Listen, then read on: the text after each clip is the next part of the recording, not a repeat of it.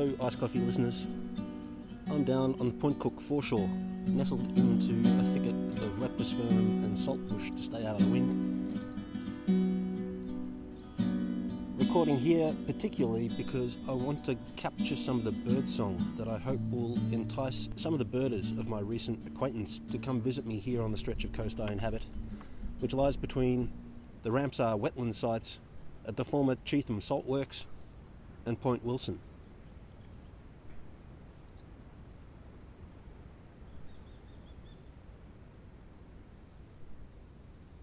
And because it's a nice spot. Episode 148. Shots fired. The Hope Bay hype. Did I ever tell you about the time Antarctic territorial claims nearly resulted in an open declaration of war between two claimant nations? Well, are you sitting comfortably?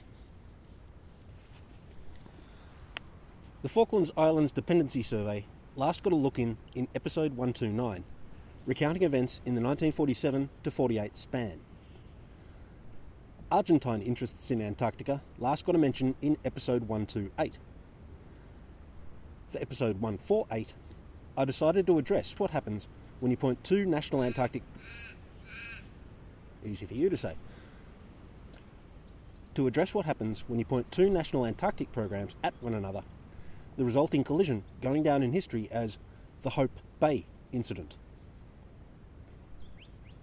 When I last checked in on Argentina in the big picture, Juan Perón came to the presidency in 1946 off the back of 52% of the national vote and made some big strides in labour rights, pissing off the bourgeoisie, and giving women the vote, which pissed off lots of men, while his second wife, Eva, ran ministries, which also pissed off men, and inspired Andrew Lloyd Webber, which pissed me off. But it can't all be good. The Perón government also engaged in a slate of public perception gambits geared to keep Antarctica to the forefront of Argentine minds. These included the new law requiring all government-published maps of Argentina incorporate the nation's claimed Antarctic territory, and a postage stamp initiative celebrating Argentina's achievements in the south and the national heroes, mostly naval personnel, who achieved them.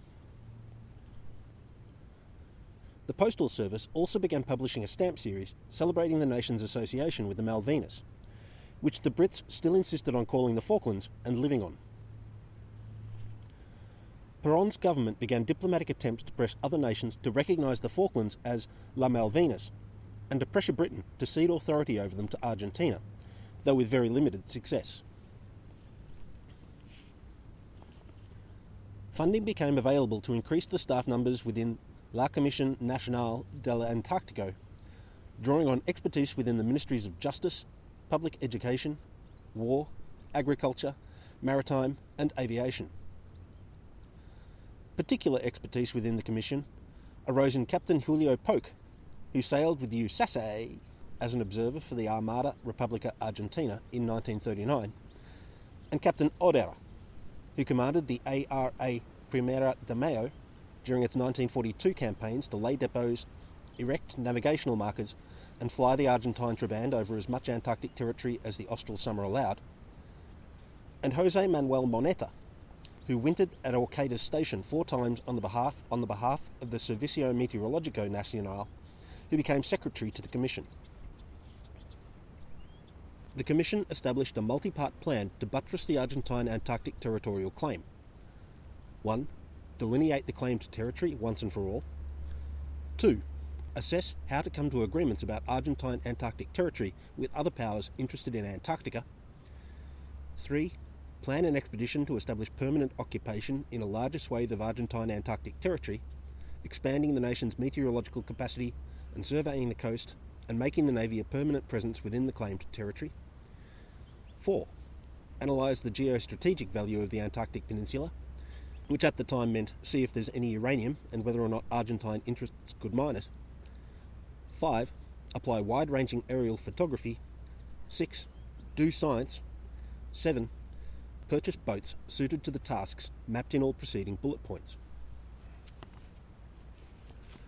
The Commission addressed Bullet Point 1 by federal decree on the 2nd of September, 1946. President Perón announcing the Argentine Antarctic Territory lay between 38 degrees 34 minutes west and 74 degrees west.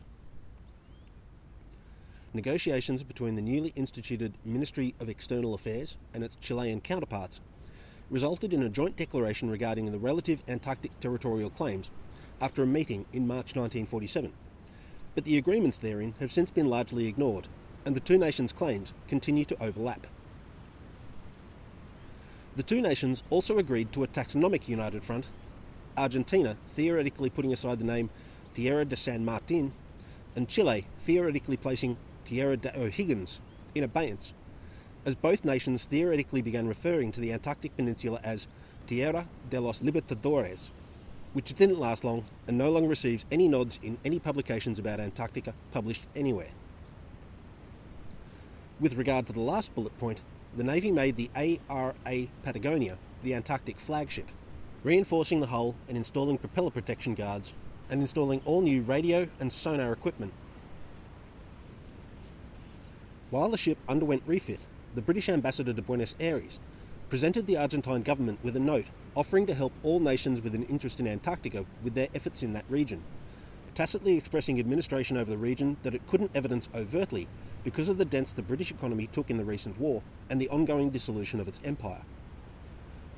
The Argentine government sensibly ignored this passive-aggressive attempt to dissuade them from doing their own thing in the Southern Ocean, and expedition preparations continued absent British advice and/or interference.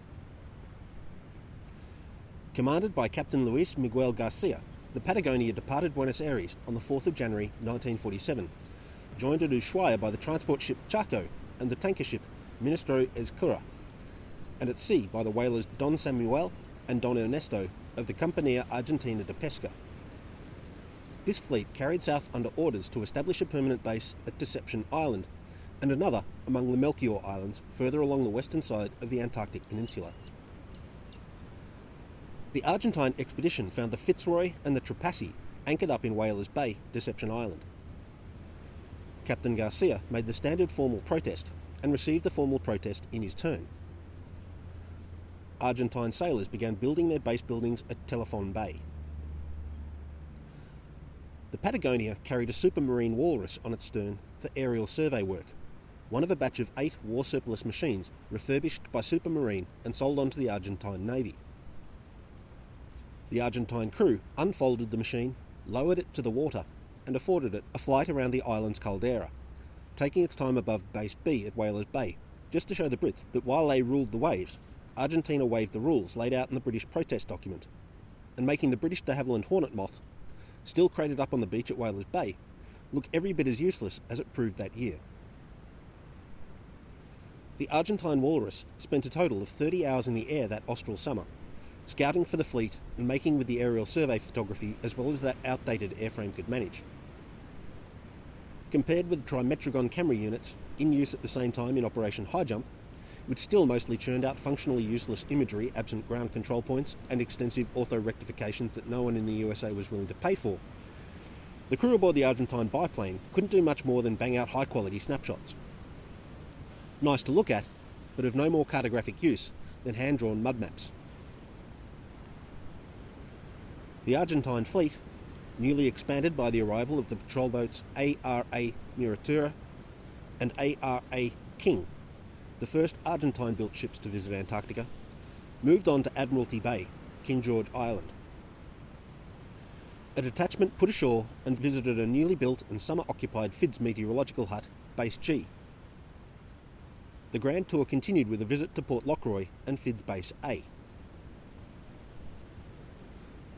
Argentine installations of navigation beacons on nearby islands received formal protest from the Base A leader, Lieutenant Hardy, shortly before he and his team mothballed their buildings for the 1947 winter, the first without British staff on site since the start of Operation Tabarin. Argentine sailors erected additional navigational markers at Cape Anna and on Anvers Island. The new Argentine station, Base Deception, officially opened on the 25th of January 1948, starting a permanent occupation that would continue for 2 decades, more on which anon. Argentina's presence in Antarctica continued to develop as both a counter to FID's presence and as a bolster to a national sense of Antarctic identity. And while the soldiers and sailors stationed at its outposts didn't get as much science done as their British counterparts per capita or per monetary unit, that was never the point in the eyes of the politicians who opened national purses to pay for such programs, or in the eyes of the public whose taxes paid for them. Our people occupy that space and administer over that space still takes precedence over what differential national programs discover and in what journals their work sees publication. The impact factor of a scientific paper is of interest to publishing scientists, but most people outside academia likely think that I just referenced something to do with hammers.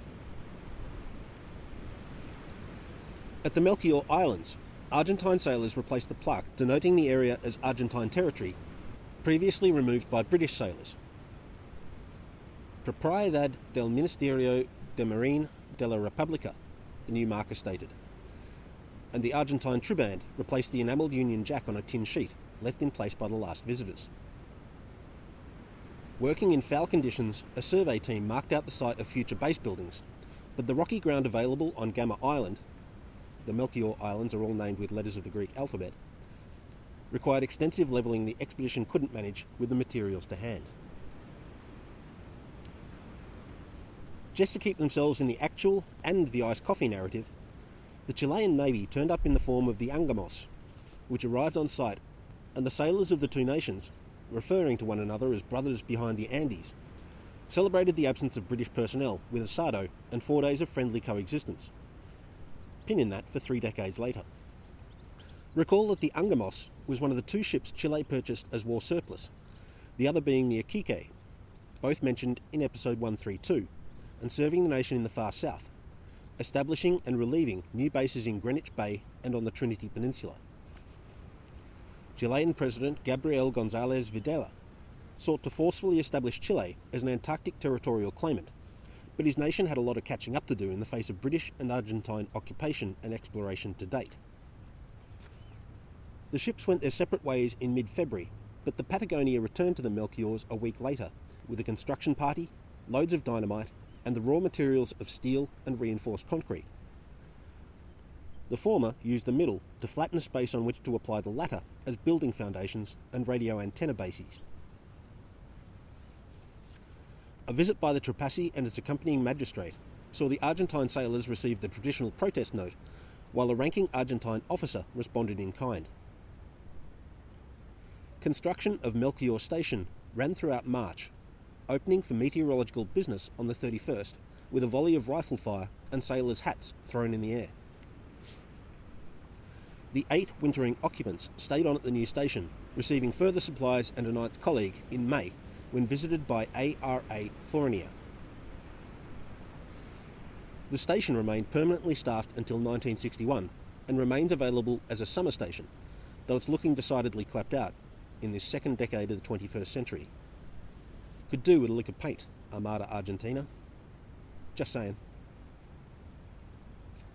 Back in Argentina, La Comisión Nacional del Antártico published Soberanía Argentina en la Antártica to enhance public understanding of the nation's geographic and exploratory heritage, and seeking to conflate vigorous defence of the claimed Antarctic territory with defending the sovereignty of Argentina itself. In August 1947, British India, Britain's biggest and most profitable imperial jewel, gained its independence off the back of a protracted campaign of mostly non-violent resistance and civil disobedience. It took 3 years for the nation to disentangle itself from British government oversight. The change coincided with the partitioning of the subcontinent into India and Pakistan along religious lines, the imperfect border prompting tens of millions of migrations, and disputes over the border causing at least 1 million deaths. Same spot, different day, different weather. You'll periodically hear a foghorn from one of the ships at anchor out in the Port of Melbourne offing, and Cessnas flying left-hand circuits out of Point Cook Air Base.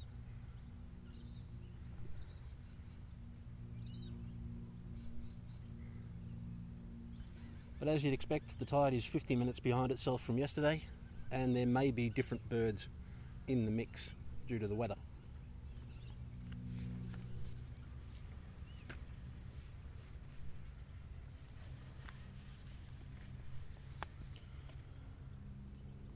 losing the income previously happily passed along to the UK to cover administrative costs, the British economy, already shaky after half a decade of total war, really staggered.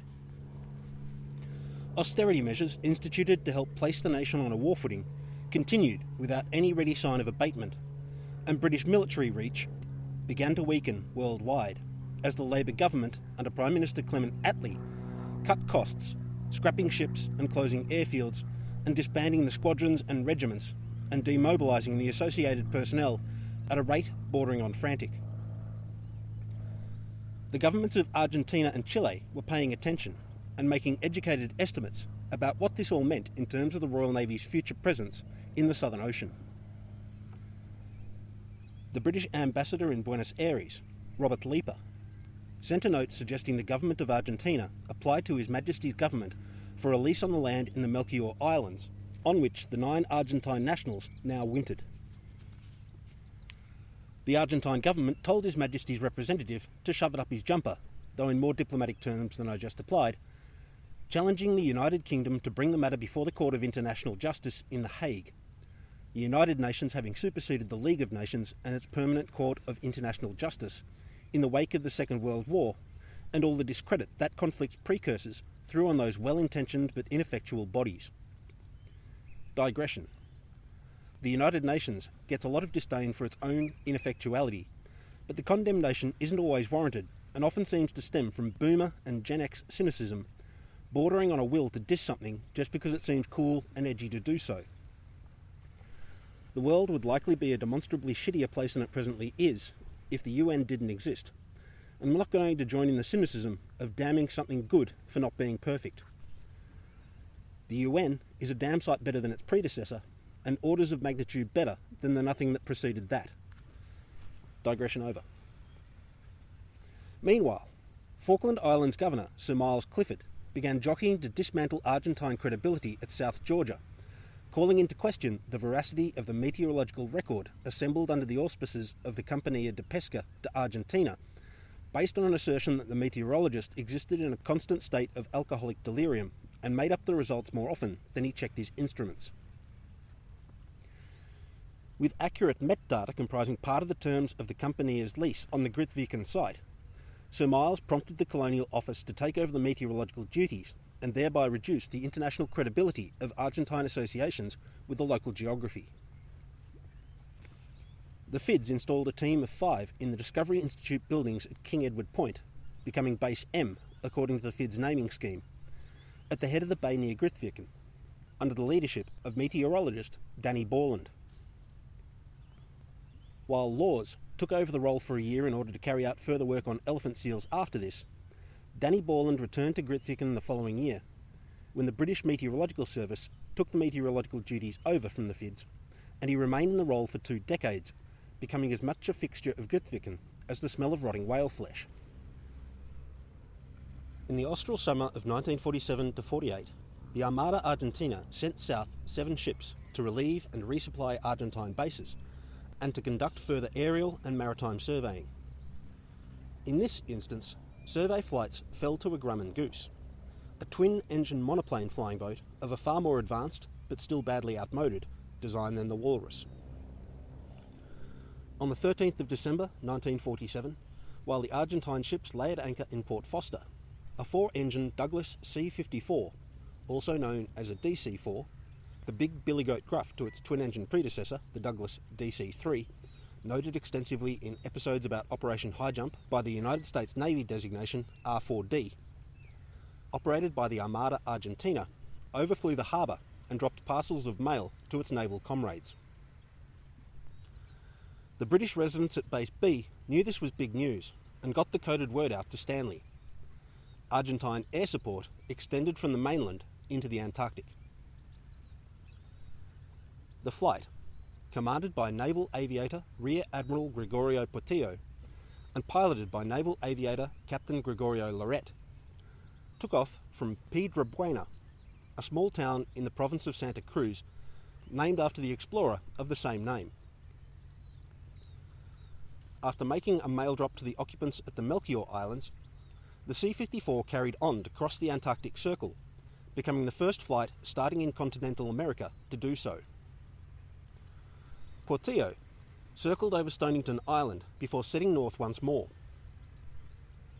No account of this aerial visit arises in any document I've read from the FIDs present at the time, but their silence on the matter is most likely a matter of not kicking a PR goal by letting on that Argentina could reach that far south from its home turf, a reminder of whose nation lay geographically closer to the contested territory, and a stark contrast in logistical capacity at that particular historical crossroads.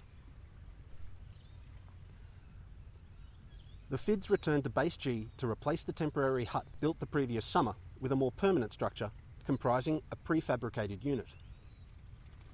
While the base staff were away on a survey foray, Argentine sailors from the minesweeper ARA Siva and the tug Charrua began constructing a refuge shelter within metres of Base G. Given the presence of a hut and people to provide aid and succour, a refugio seems redundanto, and I read it as a passive-aggressive Argentine erection. The residents of Base G saw it that way too, and dismantled the structure after the Argentine ships departed, stacking the materials neatly and erecting a sign reading British Crown Land in its place. The Armada Argentina deployed the ships Siva and Charrua as permanent additions to the personnel detached ashore at Telephone Bay at Deception Island.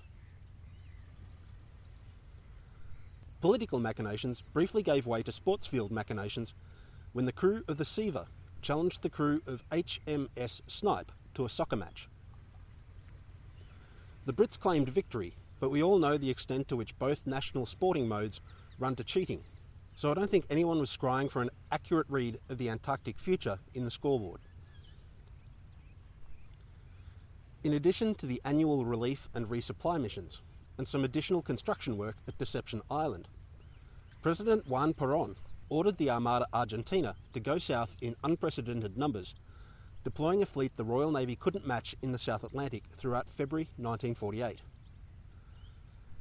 The initiative took the form of a series of high-latitudes naval drills, including combat preparedness training and naval gunfire exercises.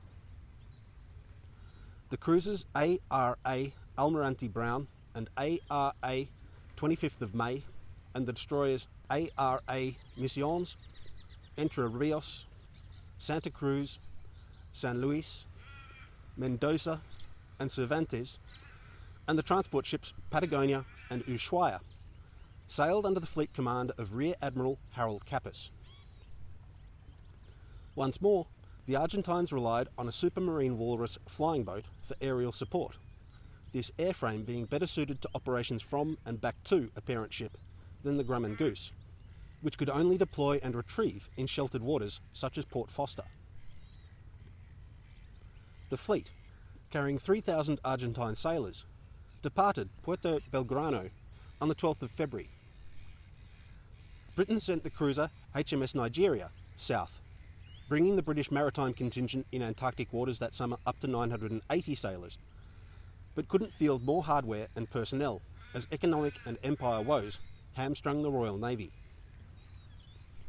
The Australian government offered to send a warship as reinforcement, but Britain demurred, perhaps concerned that it might look weak to rely on its Commonwealth underling for material support in the face of this needling provocation from Patagonia, because it would be. When the Argentine fleet visited Deception Island, it met with the Chilean naval vessels operating in the south that season, the flagship carrying President Gabriel González Videla as the first Antarctic visit of any head of state. See episode 132. The Argentine minesweeper ARA King and Parker replaced the ARA Siva as garrison vessel in Port Foster at the end of the austral summer. HMS Nigeria and HMS Snipe also came on station, watching to make sure the smaller vessels didn't make any fast moves or erect any additional flags ashore.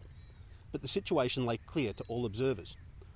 The Royal Navy couldn't respond quickly if the Armada Argentina opted to get pushy in Antarctic waters. To rub salt into wounded British pride, the Argentine vessels began presenting notes of protest to British whaling ships entering Port Foster for fishing Argentine waters without permission.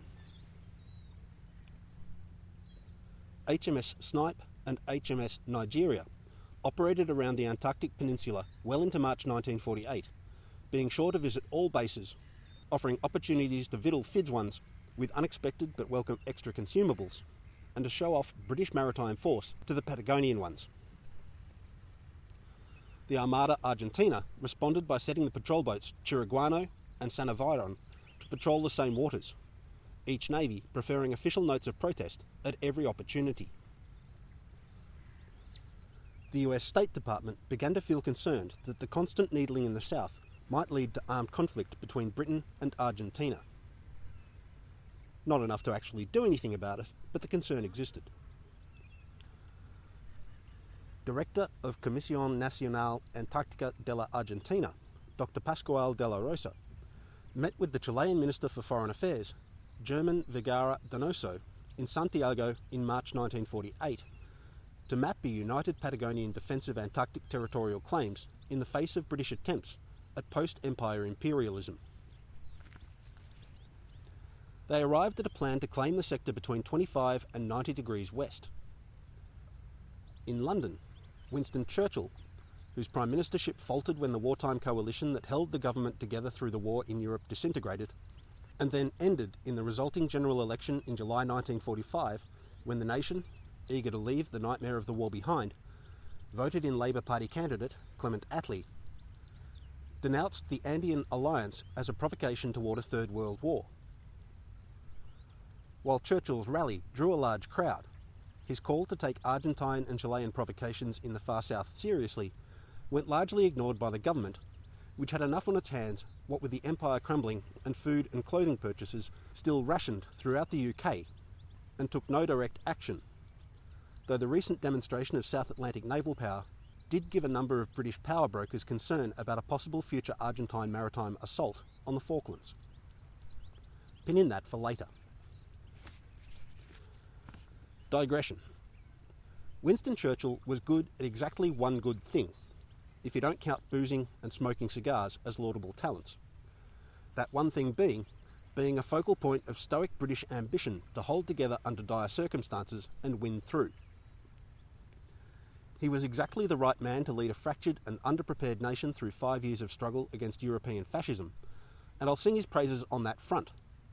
But on every other front, he was a racist, misogynist, imperial nightmare who deliberately caused more unnecessary deaths than any reasonable human being should be able to fall asleep contemplating.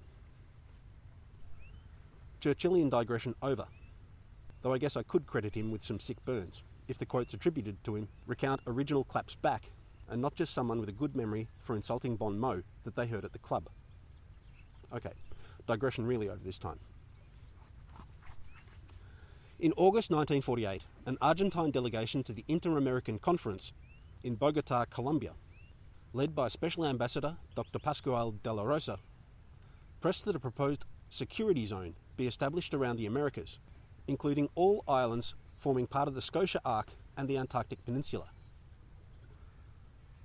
By incorporating the Falkland Islands, the South Shetland Islands, South Georgia, and the South Sandwich Islands under this technical definition of the security zone, the Argentine government theoretically automatically involved the USA in any subsequent military incursion in that region, such as Britain moving its naval vessels about that area. The gambit didn't pay dividends immediately, as the US definitions of its Monroe Doctrine duties worked as a diode, only requiring action from other nations in support of US interests and never the other way around, unless such actions also promised outcomes in the US best interests. One minor win for Argentina arose in that the US Secretary of State, George C. Marshall, encouraged the UK and Argentina to settle their dispute over the Antarctic territories peacefully, representing a shift from a pro-UK stance in the matter to neutrality. Pin in that for 1982. In the short term, Washington sent instructions to its embassies to effectively tell the UK, Chile and Argentina to blow it out their arse if they sought to call on the US to support any attempt to kick each other out of the claimed territory, though perhaps using more diplomatic language. Perhaps. A circuit breaker to Antarctic Peninsula tension of sorts arose in October 1948 when Argentina took up its month-long term as the head of the United Nations Security Council, President Perón nominating Councillor Juan Atilio Bramilia as the diplomat for the top slot.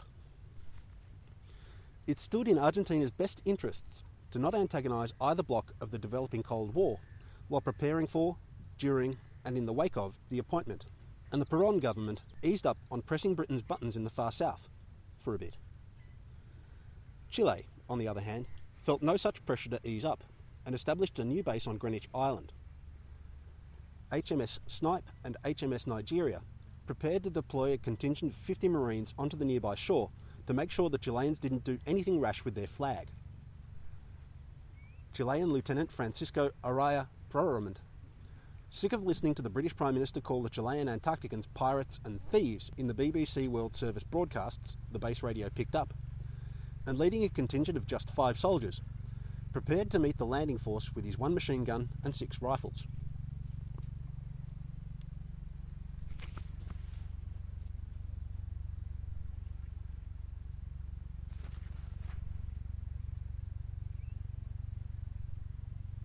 It sounds like an Augusta, one of the new Leonardo helicopters that our emergency services are using here.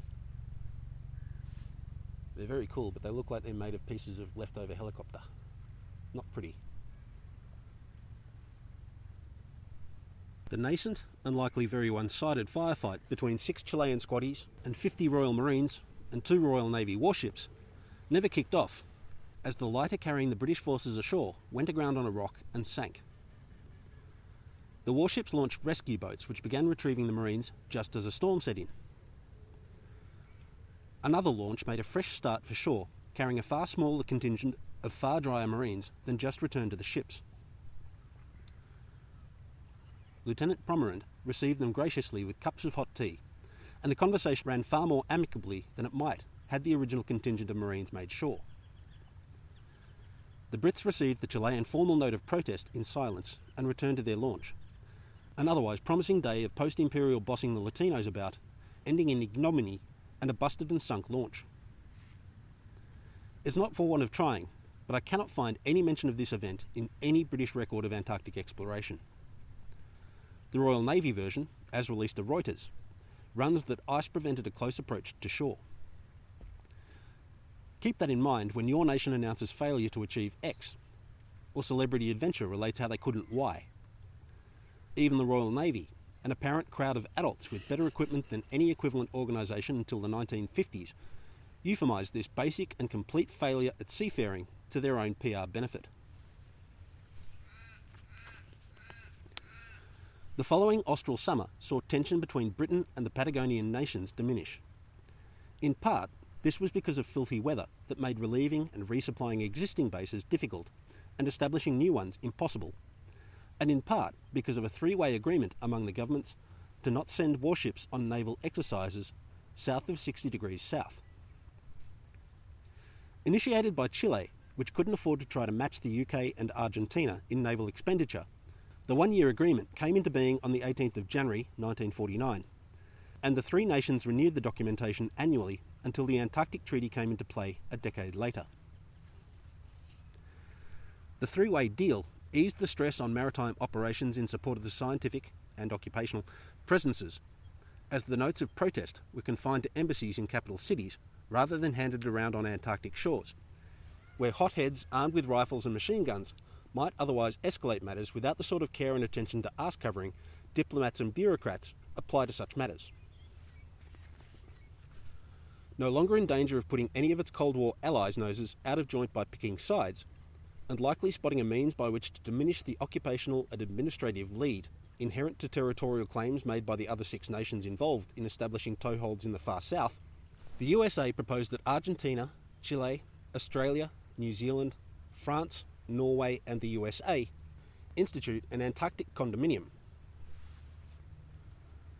The other 6 nations quickly stated that they couldn't all fit in one apartment, and the USA explained it meant condominium in the sense of a nation governed by 2 or more foreign powers, and the other 6 nations all went, "Oh, I knew that.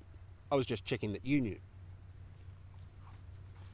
The UK, feeling all wobbly with no longer administering the 500 million people of the subcontinent and drawing administrative fees for same, leapt at the idea of allying with its rich cousin across the Atlantic.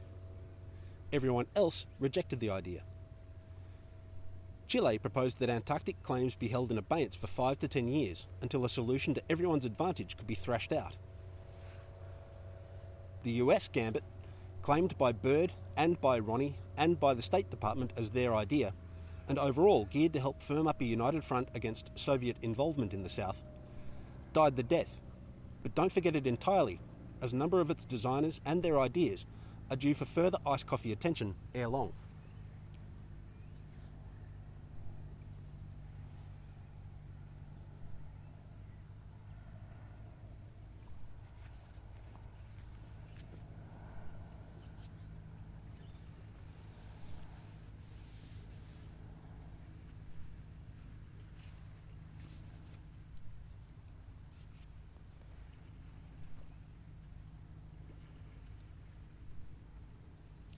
The tripartite agreement keeping British, Argentine and Chilean naval exercises north of 60 degrees south saw Argentina rely on tugboats and civilian transport vessels to relieve and resupply its Antarctic stations.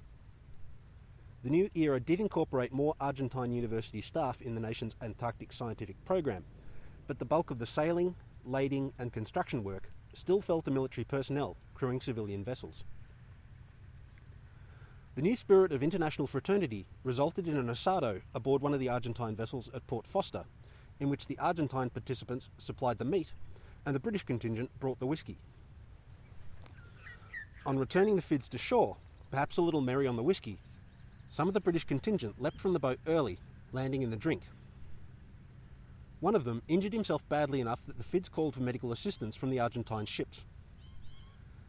The British medical officer aboard the John Biscoe, Dr. Wood, suspected a ruptured spleen, but the Argentine ship's surgeons thought he was only experiencing cold shock and bad bruising. Dr. Wood insisted on surgery, which he was unable to perform, only having done blood transfusions up to that point in his medical career. So the Argentine medicos began preparing the necessary instruments. On coming aware of the impending internal explorations, the patient recovered enough of their senses to assure everyone present that they were, in fact, just badly bruised and suffering cold shock, and whiskey.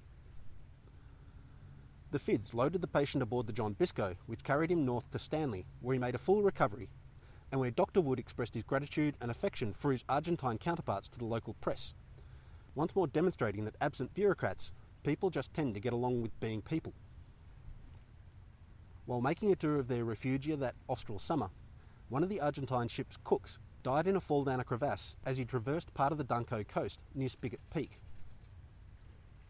The cove near the accident site bears his surname as Puerta La Garrigue.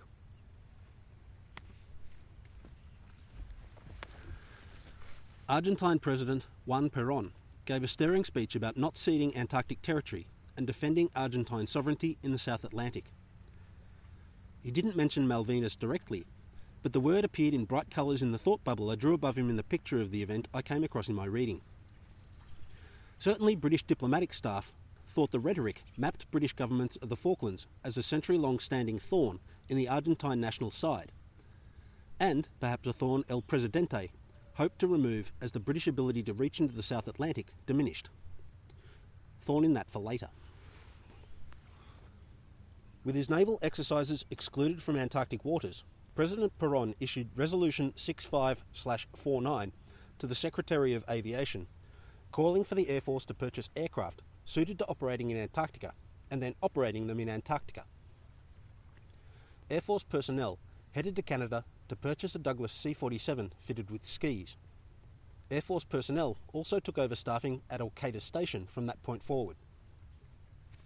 Fuerza Aérea Argentina Colonel Hernán Pujato first met President Perón in 1948 while serving as Argentine military attaché to Bolivia.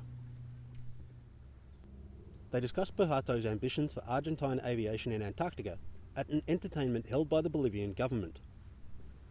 At the time, Pujato's ideas focused on using assault gliders to carry Argentine military personnel further into Antarctica than powered flight could extend. Axis and Allied aerial assaults during the Second World War amply demonstrated the capacity for gliders to amplify military deployment capacity beyond the refuelling and return flight bottlenecks associated with powered flight. And personnel flying into icy expanses of previously untrod territory probably felt a little more confident of surviving the landing and whatever followed than those soldiers flung into fierce combat past dense batteries of anti-aircraft artillery in a wood and fabric box with wings and a tail. Inventive and economical as Puhato's ideas stood, El Presidente wasn't terribly interested, but his wife Evita, seated next to the aviator during the evening meal, found the young man's plans fascinating and his enthusiasm contagious. She later talked Juan Perón into supporting Puhato's efforts to engender Antarctic enthusiasm in his superiors in the Air Force.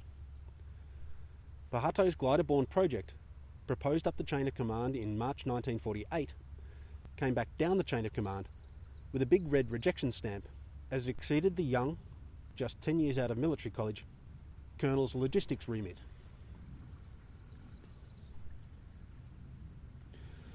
The government's recently restated intent to consolidate Antarctica in the national consciousness, to hone Argentina's scientific program in the south, to purchase an icebreaker, and to reach the South Pole, gave the aviators subsequent calls for Antarctic enthusiasm within the Air Force greater clout. Puhato attended a polar survival course held by the US Army in Alaska. He purchased 36 sled dogs in Canada. I think I'm reading the Spanish text correctly when I relate that he paid for both of these preparations on his own coin. If that's the case, these gambits mark Puhato out as one of the most dedicatedly determined Antarcticans in the iced coffee narrative.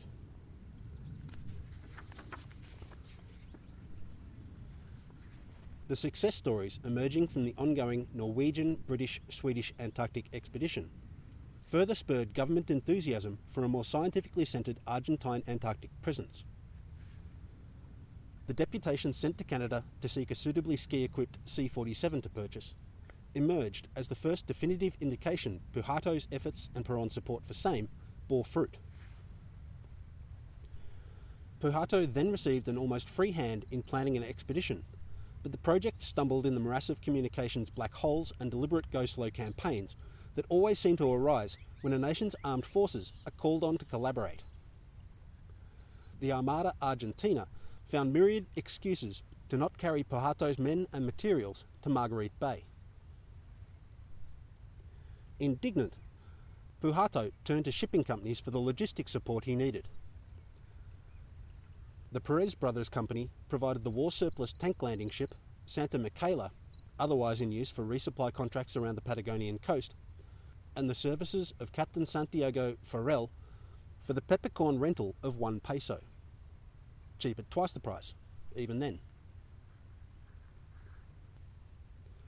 Puhato received an order to return to Buenos Aires to address questions about the expedition while on a field training exercise in the Andes. Anticipating a brief disjunct, he told his 3 subordinates to remain at their shelter until his return. Bureaucratic interference delayed that return, and while Puhato dealt with red tape, a storm caught the trio out in the open on the mountainsides, and they died of exposure. A tragic start to his expedition, but Puhato commemorated his dead comrades by adding their names to the Antarctic landscape that his efforts eventually saw him explore. On the 12th of February 1951, President Perón gave a stirring speech. A marching band played the March of San Lorenzo, and a formation of 8 Fuerza Aérea aircraft flew overhead as the Primera Expedición Científica Argentina a la Antártica sailed from Buenos Aires. The ARA Sanaviron accompanying the civilian Santa Michaela as the Armada Argentina attempted to save face in the face of its previous intransigence. I read this as the Navy hitching its wagon to the Air Force project just enough to receive some reflected glory if it succeeded, and to deny any responsibility if it all went pear-shaped. Many of the government officials Puhato interacted with in the lead-up to the project considered the aviator a madman, and I'm sure local bookmakers raked in some handsome profit from punters betting against his success off the back of the negative scuttlebutt spread behind his. In another financial nod to this dedication to Argentina's future in Antarctica, Puhato sailed without any remuneration for his stay in the south.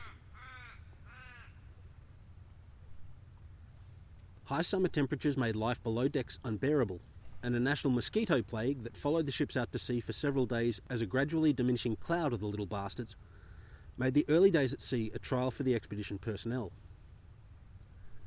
Unable to fit a lot of the perishables into the small refrigerated compartment fitted to the Santa Michaela, the expeditioners lost a lot of their fresh food to rotting in the sultry lazarette. As the Labuan demonstrated in service to the Australian National Antarctic Research Expeditions 2 years earlier, the flat-keeled landing craft tank of the era weren't cut out for Southern Ocean operations, let alone for Southern Ocean operations while carrying an overburden of cargo. Captain Farrell faced a problem to which there is no single solution, just a broad range of compromises.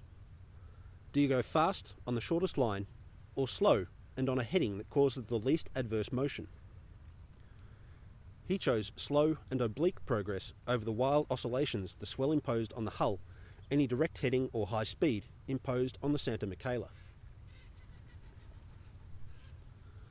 A storm hit the expedition during the Drake Passage crossing, and the hull of the Santa Michaela warped to the point a crack formed in the deck of the main hold. Sailors applied limey cement as the poultice of last resort, slowing the ingress of ocean, but unable to prevent further tensile tearing. Pumps ran at full speed, and all Argentine jaws clenched all Argentine teeth as the small ship pushed on south. No one aboard entirely sure if their future lay above or below sea level. Obviously they made it, or the project would be better known in Antarctic history annals, but I'll milk the moment for dramatic effect regardless. On the 8th of March, after a 24-day transit, the ships arrived in Marguerite Bay. All hands and a Lloyd model tractor went to work unloading equipment and stores ashore at Barry Island, among the Debenham Islands, the same site John Rymel chose for the second winter quarters of the British Grahamland expedition. Digression. I think I mentioned that Kenneth Barry Lempriere Debenham was the eldest son of Professor Frank Debenham, geologist during Scott's second expedition, and key player in the early days of the Scott Polar Research Institute and part of the advisory committee to the BGLE and Operation Tabarin. In case I didn't, I'll mention that Barry was born in 1920 and joined the Royal Air Force Volunteer Reserve as war broke out in Europe. He was called up shortly after and completed his training as a fighter pilot just in time to take part in the earliest days of the Battle of Britain. He claimed 2 German aircraft destroyed before his own aircraft, a Hawker Hurricane, was shot down. Badly burnt in the resulting crash, Barry received groundbreaking plastic surgery under the care of pioneering New Zealand surgeon Dr. Archibald McIndoe, making him part of the Guinea Pig Club social support network for service personnel healed back to a semblance of their pre-fire life by the team at the Queen Victoria Hospital, East Grinstead. Barry Debenham died in 1943 while flying a Spitfire in a search and rescue reconnaissance looking for a missing squadron colleague along the Italian coast. End Barry Debenham digression. Among the offload, a bronze chest of soil taken from Yapeyú, the hometown of José San Martín, liberator of Argentina, Chile and Peru. 1950 marked the centenary of his death, and the government charged Pujato with celebrating the national hero with this humorous gesture, and the base the expedition began constructing still operates, periodically, as Base General San Martín. For 12 days they laboured to erect 2-storey, double-walled living quarters, an emergency shelter, stores huts, generator shed, dog shelters, and 4 25-metre tall towers from which to suspend the rhombic antenna array, which was the style at the time in terms of long-range communications. Colonel Pujato inaugurated the base on the 21st of March, and the 8 occupants began making themselves at home for the winter. On the 26th of March, the ships weighed anchor and departed, leaving Argentina's first Antarctic presence below the Antarctic Circle, and the southernmost permanent human presence in Antarctica, to that date anyway. Expedition 2IC, Lieutenant Luis Roberto Fontana, snuck out of hospital following an appendectomy just a day before the expedition departed Buenos Aires. Complications arising from spending his convalescence aboard a wobbly ship crossing from torrid to frozen climes saw him shipped home again. 3 days later, a Grumman Goose flying boat broke the isolation of this new Argentine bastion, paying a visit from the Armada Argentina vessels, resupplying base Melchior, and dropping off some consumable niceties and a tranche of mail arising in the month the expedition spent in transit and construction. Blizzards quickly identified holes in the buildings, filling half the living quarters with fine-packed snow, blowing down the antenna array, and blowing apart the Stevenson screen. The accommodation hut caught fire, but the flames came under control quickly. Gradually, the wintering party repaired and buttressed their base against the damaging conditions and settled into the routines that would see them through the winter.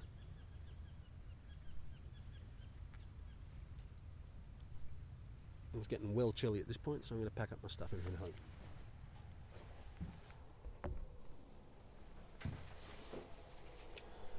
I'm now down in one of the bird hides at Point Wilson, looking out over the wetlands. This is the first place I ever saw brolgers. I actually saw a lot of birds. I was coming down here all through 2022 to work at Point Wilson, and I loved it because just every day the place is just awash in birds. I thought it was magical. I thought it was a magical place, but then I realised it's what most of Victoria was like once upon a time. It's a relict, and I got a bit sad. But it's still a wonderful place to come to because it's a relict.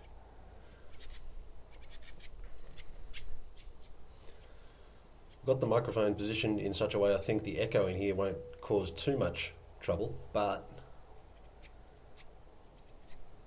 having said that, I might turn it around the other way, face outwards.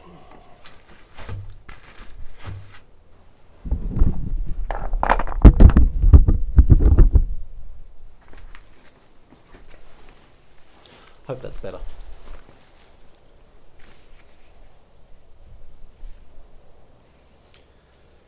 In April, President Perón sent a radiogram announcing his inauguration of El Instituto Antarctico Argentino, setting the operation up in a Buenos Aires residence, retrofitted with labs, geological equipment, taxidermy facility, darkroom, map cabinets, library and a museum that it occupied until 2017. A big step up just from having a national commission. Sledging operations with the 36 Canadian dogs covered 1,287 kilometres that winter, much of the travel comprising sea ice sledging, but the team also found a route up the mountains and onto the polar plateau, naming the area they mapped after San Lorenzo. While Pujato and his comrades saw out their austral winter, Argentina went to the poles. Juan Perón received 63% of the vote, many of those voters voting for the first time on account of being women and excluded from national politics up to that point, and began his second term as president. Apart from half the adult population taking part in the democratic process for the first time, this election marked the first time votes arising from Antarctica came into the mix, with the residents of Argentine bases taking part. Pujato's ambitions passed a significant milestone while he was at Barry Island, that being the arrival of the ski-equipped C-47 at the newly created Grupo Aéreo de Tareas Antarcticas. This highly specific tasking group also received a modified Avro Lincoln, the same Lancaster-derived long-range bomber the Royal Australian Air Force used for its meteorological and Macquarie Island resupply missions in the Southern Ocean. Argentina bought 18 of the 4-engine monsters new and a further 12 reconditioned units, all going cheap, seeing as the airframe's forecast role in the Pacific proved moot after VJ Day, and with Britain needing hard currency at the hurry-up. The 30 airframes gave Argentina most potent bomber capacity in South America at the time, but the aircraft only served against Argentine nationals, working to suppress rebel activity during an attempted coup in 1951, and later flying missions for both establishment and rebel forces during the successful coup Argentine history records as La Revolución Libertadora. But I'm getting ahead of myself there. One airframe stayed behind in the UK after purchase to receive modifications usually applied to convert Lancaster bombers into Lancastrian airliners. With defensive armament and electronic warfare equipment removed, turret apertures fared over, and ferry tanks in the fuselage, the dedicated Antarctic support machine, the first Lincolnian, christened Cruz del Sud, featured even longer legs than the Australian Lincoln Mark 31 maritime patrol conversions, up in the vicinity of 5,000 nautical miles in the hands of an experienced crew operating in favourable weather. With no major fuck-ups reported from Marguerite Bay, the Armada Argentina felt more inclined to provide logistics support to Air Force Colonel Pujato that austral summer. Captain Emilio Diaz led the transport ships Bahia Aguirre, Bahia Buen Suceso, the tugs San Aviron and Chiriguano, and the tanker ship Punta Ninfas, and the frigates Hercules and Sanadi for the 1951-52 relief and resupply mission, and to establish a new permanent base at Bayhia Esperanza. And I need to give the FID some attention before we catch up with how that project played out.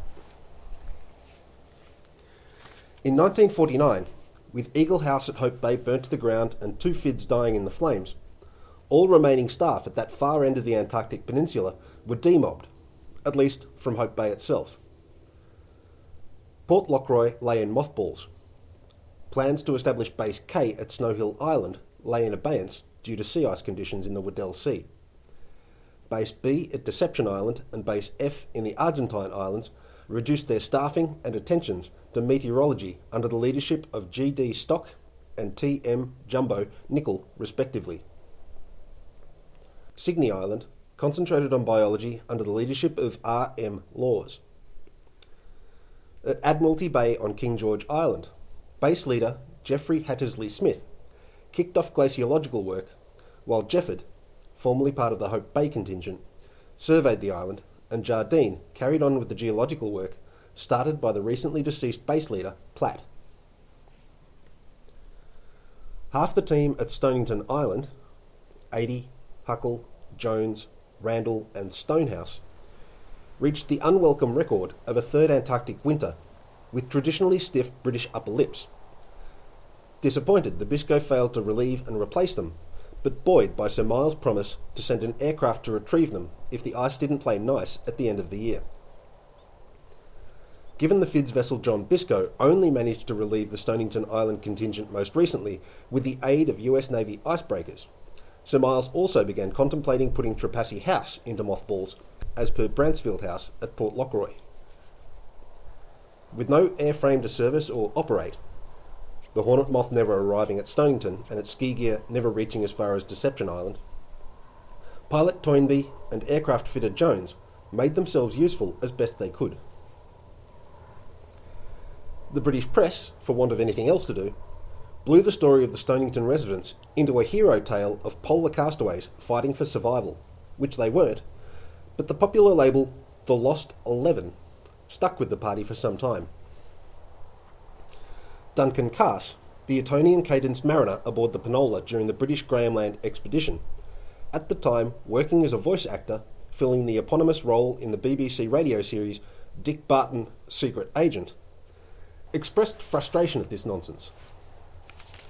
The press, aggrieved at someone busting their self-generated bloviation bubble, turned on Cass and told him that his fictional hero should produce some real action, not realising at the time how big a badass they were addressing and how much better he understood the situation than they did. Pin in that for later.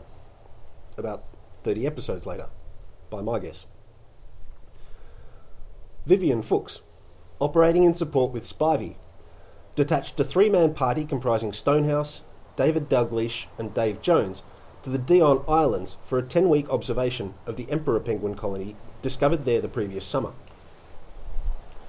Stonehouse wanted to collect a timed series of embryos to examine development in what was still considered one of the more primitive bird species. This wasn't the same impetus that drove Wilson, Bowers and Cherry Garrard across Windless Bight in the winter darkness of 1912. The eggs returned north by the surviving member of that worst journey in the world failed to support the recapitulation ideas in favour when the Terra Nova left for Antarctica, an idea largely fallen from favour by the time the ship returned the alive members of Scott's expedition to the UK. but Stonehouse could have benefited from reading the narratives of his predecessors to find out when to expect emperor penguins to lay their eggs. The penguin rookery party arrived to find the bulk of the resident adult birds already waddling about with their eggs on their feet, kept warm by the brood pouch of well-feathered flesh folded over from above and the down-covered ankles below. This being the first observation of nesting emperor penguins to extend beyond a brief grab-and-go mission, the trio gained some interesting insights, among them the fact that the breeding instinct is so strong in adult birds that a penguin without an egg will carry almost any other object they can fit beneath the brood pouch as a proxy, including a Leica camera. Someone left the camera unattended and it disappeared, the leather carry strap dragging behind a determined bird, giving away the doomed, but kind of sweet, parental gambit. Fuchs and Spivey surveyed the Dion Islands and the Fuertes Islands, while the penguinologists got on with their observations. This survey work extended British understanding of the peninsula their nation claimed an order of magnitude beyond what Chile or Argentina could catch at that time, though falling short of Ronnie and Eklund's furthest extent during the Usasai. Sir Miles Clifford made his intention to mothball Trepassey House known to its occupants late in their stay, and, as the governor expected, this cast a pall on the men in his care. The work they began, or carried forward in the wake of their predecessors, looked likely to fall on its ear without further seasons to build on the surveying and geologising in the region, leaving the field open for Argentina or Chile, or, gasp, the USA, to come along and finish the job and publish the findings. All attendant kudos and perceptions of effective administration of the area falling somewhere other than Britain. Sir Miles remained unmoved by protests, though, as a base that can't receive its resupply is an icy mausoleum in waiting. Trepassey House's days received a number. Fuchs determined to use the remaining sledging time to good effect, but in order to make full use of the dog teams, the first foray needed to return to the Dion Islands to gather the seal carcasses killed there in order to keep the dogs fueled up. Recall that the recent existence of both FIDS and rare dog teams at Stonington Island killed off the resident seal stocks, and it takes time for large, low-fecundity animals to refill a vacuum left in the wake of intense and wide-ranging hunting. See also fur seal stocks. Fuchs and Ray 80 kept the dogs at the Dions for a few weeks to feed up on the living seal population and to regain some of the condition they lost during a lean winter. While on site, Fuchs recorded the following passage about one of the lead bitches, Lizzie. Quote, "She was very lovable, but a real old trollop with no morals at all. When in season, she always contrived to get off her span and then went around visiting every dog she could before we caught up with the situation. We never had the faintest idea who was the father of her endless litters. But on this occasion, it was not love that was on her mind. She managed to get loose just for fun and was found happily chasing penguins, who by now were all holding tiny chirruping chicks. A number lost their young in the scramble, and all of us spent a lot of time in the dark and a high wind trying to collect them. The live ones were brought back to the tents to be kept warm until we could return them to the rookery the next morning. Settling down for the night, we had hardly got to sleep when a vociferous cheeping woke us, which was obviously going to continue indefinitely. At wit's end, we suddenly thought of feeding them with pre-masticated herrings in tomato sauce, the only fish we had. Soon we were all busy munching and dropping small, unsalubrious lumps into tiny, ready gaping beaks, after which silence prevailed.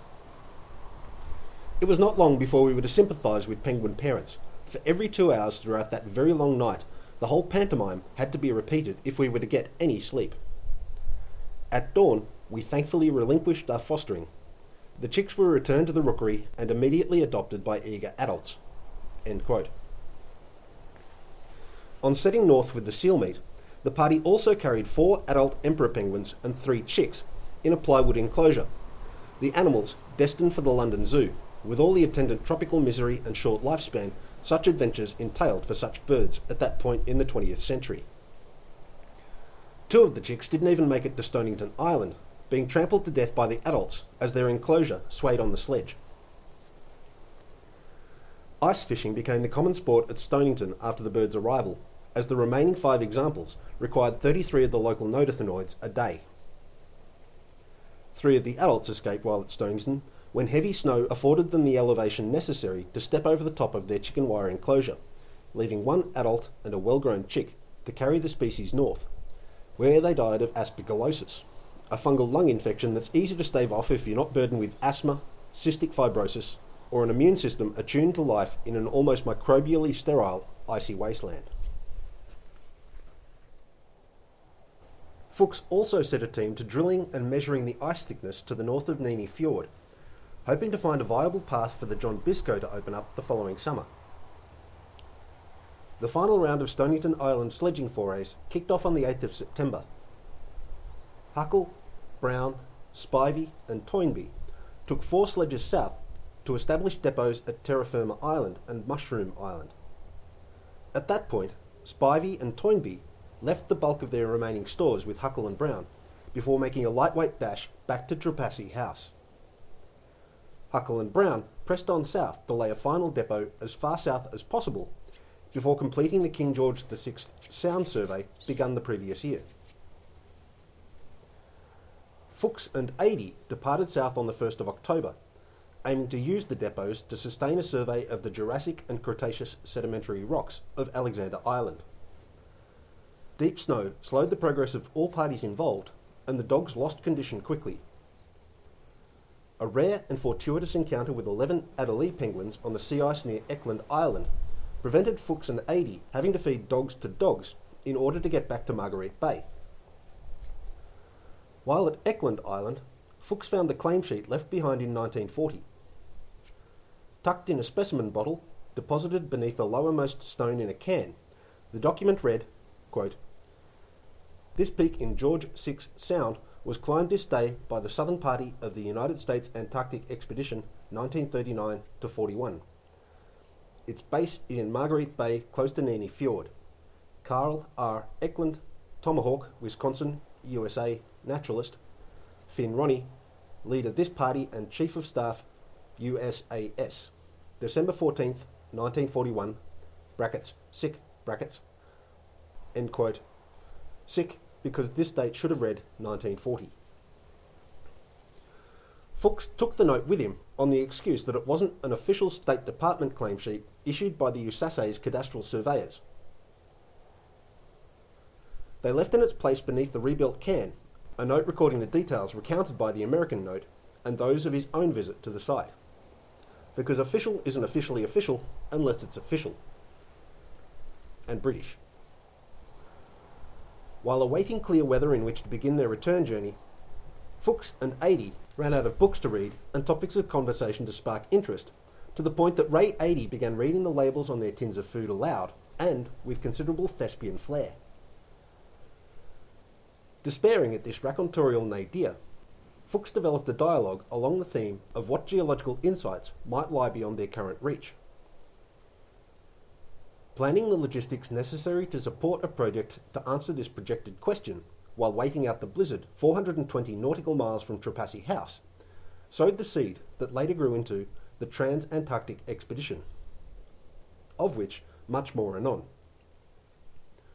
Meanwhile, Jones and Blakelock sledged north of Stonington Island to finish a survey of the Bourgeois Fjord, kicked off by the BGLE. They discovered a waterway connecting it to the Bigorden Fjord, the channel between the systems blocked by an ice shelf, but fulfilling a prediction made by Launcelot Fleming 15 years earlier. Fuchs and Adie's return journey featured stops at what later became known as the Buttress Nunataks in the southeastern corner of George VI Sound, previously unvisited, and at fossil and coal-bearing shale nunataks on Alexander Island. Hitting depots just as the dog pemmican ran out meant the dogs were spared hauling more weight than absolutely necessary, or going in the pot. Their luck nearly gave out when one of their depots and a nearby seal carcass, killed on the way south, parted ways with the fast ice and drifted a short distance. Tantalisingly close but out of reach, the pair faced the distasteful dog as dog food option until Fuchs found a point at which the broken out ice only lay 10 feet from that which remained attached to the mainland. They bridged the gap with a sledge, carefully cantilevered into place, and making a neat physical metaphor for trail life, and made as sound as possible with packed snow. This served to get the other sledge and a dog team across to the ice adrift. They retrieved the floating stores and the seal carcass, and we know this because the floating ice didn't drift any further during the operation, in which case we might not even know where the last sledge tracks ran to. Sad pin in that for later. The final run for the sledges brought them across Nini Fjord on the 28th of December, with all the milk pools, tide cracks and drubbings associated with sea ice sledging at that point in the austral summer. Frustrated and sodden, Fuchs and Adie depoted equipment and samples to try to prevent further breaks through the sea ice surface, and still felt lucky when Stonington hove into view. They weren't safe yet though. In the past weeks, the residents laid out long dark slicks on the sea ice surface comprising seawater, diesel and soot, seeking to accelerate the summer melt and open up space for the seaplane due to carry the entire team north. The measure proved very effective, but this made it impossible for the sledges to spot a safe path to the island shore. Fortunately, Jones and Blakelock came out to guide the effective Stonington newcomers, out on trail for 3 months, back by the only remaining safe route. After 1,084 miles on trail, not counting relaying, the filthy men needed baths and the clean dogs needed something foul to roll in, and both species found their needs served on Stonington Island's hospitable shores. Meanwhile, at midwinter, Jumbo Nickel and his Base F companions, Dennis Farmer and Jock Tate, attempted to forge a route to Darbell Bay, 100 miles north of Marguerite Bay. Low temperatures and a lack of sleeping bags put paid to their efforts, while frozen batteries prevented them getting word out to anyone that they were alive but turning back, leading to some concerns about their safety among the FID's bases, though they kept word from reaching the British press, which would have couched the situation as 3 die in frozen wasteland while honouring king and country with their fallen hero blood, or similarly overwrought bollocks, as is the British press mode. Captain Harry Kirkwood sailed the John Biscoe south that austral summer, reaching Stanley in early December. Sir Miles Clifford, unwilling to leave anything to chance, or to de Havilland Aviation UK, visited Canada to purchase the last Nordoyan Norseman to come off the production line, and to order 2 de Havilland Canada Beavers, newly on the bush plane scene and set to reset the standard previously set by its predecessor, the Norseman. With Beavers the hot ticket item for cold weather operations in Canada at the time, and therefore not available until military orders were filled, he got the Norseman mounted on floats and paired it with a similarly maritime-themed Oster as the means by which to extract his marooned FIDs, loading the airframes aboard the John Biscoe and sailing south in company with them, and Royal Air Force Flight Lieutenant John Lewis and Royal Canadian Air Force pilot Pete St. Louis as their pilots. The ship reached Deception Island in early January 1950 and tried to push on to the Argentine Islands to give the aircraft better range with payload opportunities to reach Stonington. Pack ice prevented a close approach to this destination until late in the month, even with Flight Lieutenant Lewis scouting the best possible route with the Oster. Sir Miles used the delay to reopen Port Lockroy, installing J.H. Chaplin, T. Burgess, K.R. Gooden and W.A. Walker as a means to prevent Argentine and Chilean encroachment in the absence of British representation. The Trepassey House residents packed their belongings, essential samples, notebooks and reports, carefully weighing and parcelling everything in preparation for their aerial egress. They set an ice condition watch from atop Nini Island and maintained an hourly radio schedule with Sir Miles and Pilot Officer St. Louis, who made a reconnaissance flight on the 30th of January in company with Stonington alumnus Ken Butler, serving as Sir Miles Clifford's Secretary of FIDS, known colloquially as SecFIDS.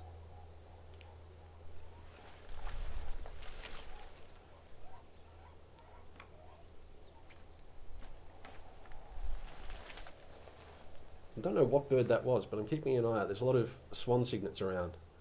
And if you've ever dealt with black swan parents enraged by your presence anywhere near their babies, you'll know it's a very good thing to keep such an eye out.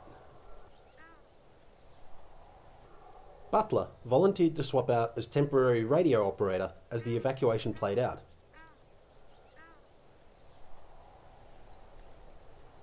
St. Louis overflew Trepassey House, dropping a large bundle of mail and a leg of lamb.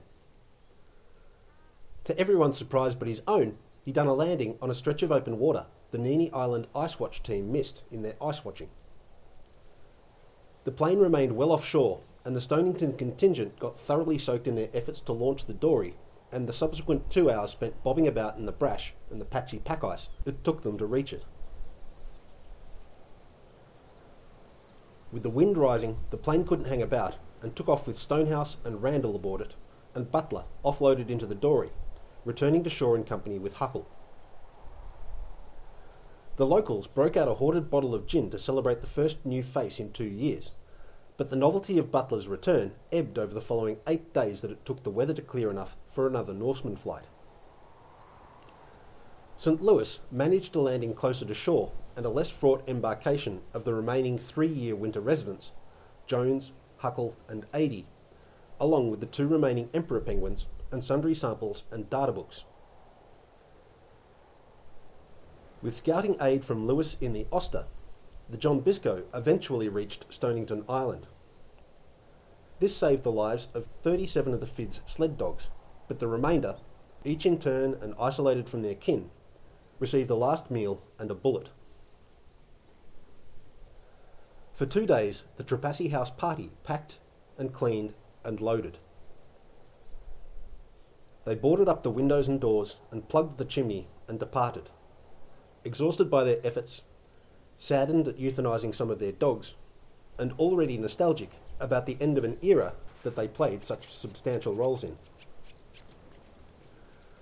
The bulk of the 37 dogs heading north aboard the John Biscoe in early 1950 found new homes in FID's bases, but 9 of their cohort sailed all the way to Britain. Under a special quarantine exemption, they provided sledging demonstrations at the Polar Pavilion during the Festival of Britain. Originally pitched in 1943 as a centennial celebration of the Great Exhibition of 1851, the project took on an increasingly optimistic cant during its development. Planners intended to use the event to announce Britain's emergence out of the austerity imposed by the economic knock-on effects of the Second World War. The Festival of Britain aimed to showcase industrial, artistic and scientific innovations and technological advances the government hoped would lead the nation into a new era of prosperity. Without slavery and an empire to undergird the economic side of this story, it turned out to be a bit of a pie-in-the-sky affair, in retrospect. It looked damn good and futuristic and shiny. Nestled on the southern bank of the Thames, a series of pavilions and rotundas and a skylon led visitors through a curated cross-section of Britain's apparent future. The Polar Pavilion featured a demonstration ground on which the dogs hauled and past FIDs erected tents and cooked meals, while watched by audiences held aloft on a gantry. In an adjoining building, a replica High Latitudes hut formed the centrepiece around which visitors examined interpretive displays about polar discoveries, polar travel and polar science. After 6 months and 2,000 sledging performances, the dogs went to new homes. Darky adopted Vivian Fuchs and saw out his years towing his human sidekick around Cambridge on a bicycle and jumping over the road markings he perceived as crevasses in the tarmac. With one base burnt out and another boarded up, and a field program effectively reduced to Met Obs and still costing the pay of 26 staff in the field plus admin and ship and aviation support, the FID's advisory committee, comprising Brian Roberts, ornithologist during the British Graham Land expedition, and Neil McIntosh of the Discovery Institute whaling science body, were up against it, keeping the program in the financial black. The only reliable source of funds arose from fees paid by whaling interests operating in the Southern Ocean, and it was their interests in seeing some return for the outlay that saw meteorology and weather forecasting continue at the 6 remaining FID's outposts during this lean period. Roberts and McIntosh saw the organisation through the austerity of 1950 and 1951, coming out the other side with a renewed remit for British occupation and research, and a more coherent plan for future scientific studies.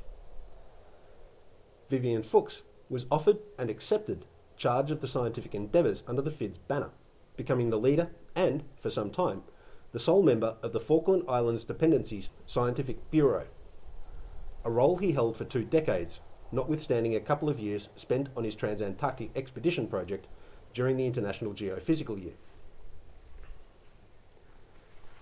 The state of British territorial and scientific interests in Antarctica are summed up in a paragraph on page 134 of Fuchs' book, Of Ice and Men. Quote, "A harassed senior official, when I challenged him that the only interest seemed to be in finding some immediate return like gold or uranium, exclaimed in horror, 'Heaven forbid, that would only make things worse. Think of the international trouble it would cause.' So what were the poor scientists to do? To find something valuable would make trouble. To soldier on without proper facilities was a travesty of science. Yet the word itself was being used to cloak the real reason for Britain's return to Antarctica." End quote. In addition to interviewing returning FID's field staff and determining how best to publish and house the attendant data and samples, and handling an increasing number of public inquiries arising from growing interest in the national Antarctic presence, Vivian Fuchs inherited the morass of samples and reports and unpublished data spread across numerous universities and museums and in the homes of British Antarctic veterans, and began the thankless task of first locating, then curating, that sum total of British Antarctic scientific endeavour in the far south. The Natural History Museum, then under the directorship of Dr. Norman Boyd Kinnear, agreed to house material, data and reports, taking everything Mackintosh already accumulated in his role as head of the Discovery investigations, a body with a tenuous future given the parlous state of Southern Ocean whale stocks. Meanwhile, in 1950, Argentina sent the ships Hercules and Santa Trinidad to relieve and resupply the station at the Melchior Islands. The troop transport, ARA Bahia Buen Suceso, the tugboats ARA Chiriguano and ARA San Viron, and the tanker ship ARA Punta Loyal, under the overall command of Commander Rodolfo Panzerini, sailed south to establish Destacamento Naval Almirante Brown on the continental shore of Paradise Harbour, spending between mid-December 1950 and late April 1951 on task. Given the relatively sheltered waters of that area, and with the fleet at anchor for the duration, the Navy once more employed a Grumman Goose flying boat for scouting and aerial survey work. I didn't know about it when I wrote episode 136, but the Compañía de Pesca Argentina began operating the largest and most modern whaling fleet in the Southern Ocean at around this time. In spite of the increased efficiency afforded by the newly minted operation, the company finances weren't up to the task of this massive retooling, and the enterprise, initiated and overseen by Carl Anton Larsen, progenitor of Southern Ocean whaling, went to the wall. Though having spent the past quarter century dead, Carl probably wasn't too upset over the matter. The Yacimientos Petrolíferos Fiscales, an Argentine oil company, took over the whaling reins for the years that Southern Ocean whaling remained profitable for them. As mentioned earlier, in the austral summer of 1951 to 52, Argentina took an interest in establishing itself at the very tip of the Antarctic Peninsula, in Bahia Esperanza, which means Hope Bay, the name predating the British presence at Eagle House, and therefore requiring transliteration, but not replacement, on Argentine charts. The transport ship ARA Aguirre anchored up in Hope Bayhia Esperanza. See what I did there? Offing, and offloaded a construction party of 50 sailors and the stores necessary for that construction party to start constructing the first buildings of what remains Base Esperanza to this day. Storms set construction back to zero twice, once leaving the 50 members of the shore party holed up in an emergency shelter. The wind already ripped the roof off, making everyone feel pretty stretched about kicking off a third start on the structures that couldn't hope to stand up to the worst of local conditions until almost complete. Faced with getting on with the job or going home to a nation where the Air Force was celebrated for being Antarctic hard cases, the sailors swung their hammers and the buildings took shape. The tug Chiriguano arrived and put ashore a construction team that built a lighthouse that began operating as such on the 1st of January 1952. The Chiriguano supplied much needed crew to the Aguirre. As with most of the personnel on shore, the ship only featured its master and 5 hands to keep the lights on and to stand anchor watch. The presence of the stronger and more agile vessel also gave the master of the Aguirre some assurance that he and his ship wouldn't become a permanent feature of the bay as the summer passed and the temperatures began to fall.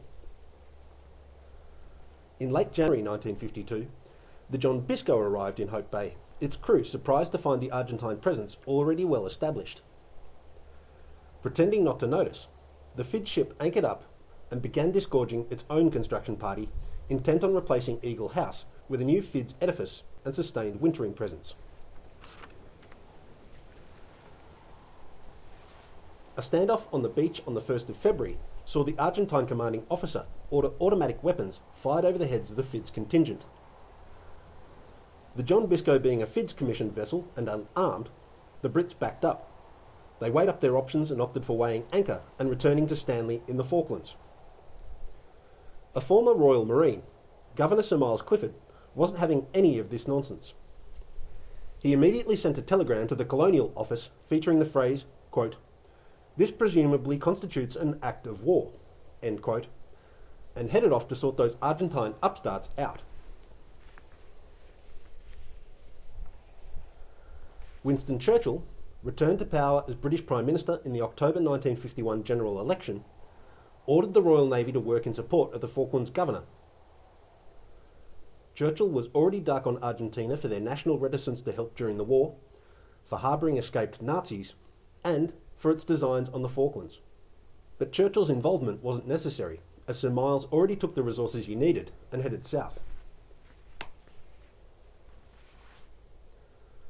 He tasked the Bay-class frigate, Berghead Bay, serving duty as Falkland Islands guard ship, with escorting the John Biscoe back to the Trinity Peninsula, carrying a detachment of Royal Marines, preempting any reply from the Colonial Office, and breaking the standing orders regarding such matters from the Foreign Office. Arriving at Hope Bay on the 4th of February, the frigate outgunned the Armada Argentina presence by orders of magnitude, and the former Latinate machismo regarding sovereignty of the shoreline deflated like an overcooked souffle. The Argentine contingent skulked in their accommodations as the FIDs came ashore and got constructing. With Sir Miles already on the ground before the Colonial Office could form a committee by which to spread out responsibility for decisions as much as possible, the British government sent a protest note to Buenos Aires so as to not appear completely redundant. The Argentine officer who ordered the gunfire was reprimanded for exceeding his authority and went home when the Aguirre departed, and he received a hero's welcome while Juan Perón's government issued a formal apology for the affront to the United Kingdom so as to not appear one-faced. The FIDs built their new structure without further international hindrance, though the weather took an apolitical stab at them regardless. The HMS Berghead Bay went aground in the face of strong winds on the 7th of February, damaging itself enough to warrant the commanding officer stand a court-martial the following November. With the FIDs afoot at Hope Bay once more, and in the British diplomatic doghouse for disobeying Foreign Office mandate and getting his guardship all scuffed, Sir Miles Clifford returned to Stanley on the 10th of February.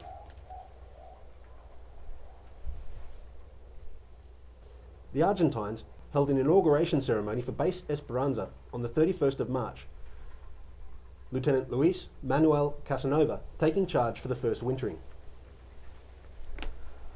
Before departing the Antarctic Sound area, the Chiriguano discharged cargo at Dundee Island for what would later become Aeronaval Station Petrel, and then established a refugio on Half Moon Island in the South Shetlands. Tension festered, the two parties at Hope Bay not enjoying the sort of convivial cultural exchanges as occurred at Admiralty Bay and Deception Island in previous multinational occupations. Gunfire can do that. Now I'm on the St Kilda foreshore, staying out of the rain, as are most of the birds. I did see some gannets fishing earlier this morning, that was cool. There's a pied cormorant trying to dry its wings, but it's sitting out in the weather, so it's not going to happen.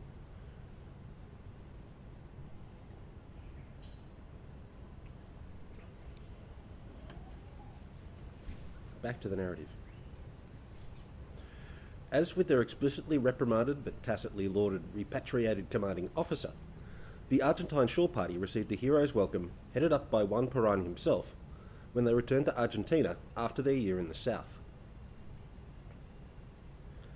With sea ice hampering efforts to reach Barry Island, the Fuerza Aérea Argentina sent its dedicated Avro Lincoln south on a resupply mission on the 19th of December 1952.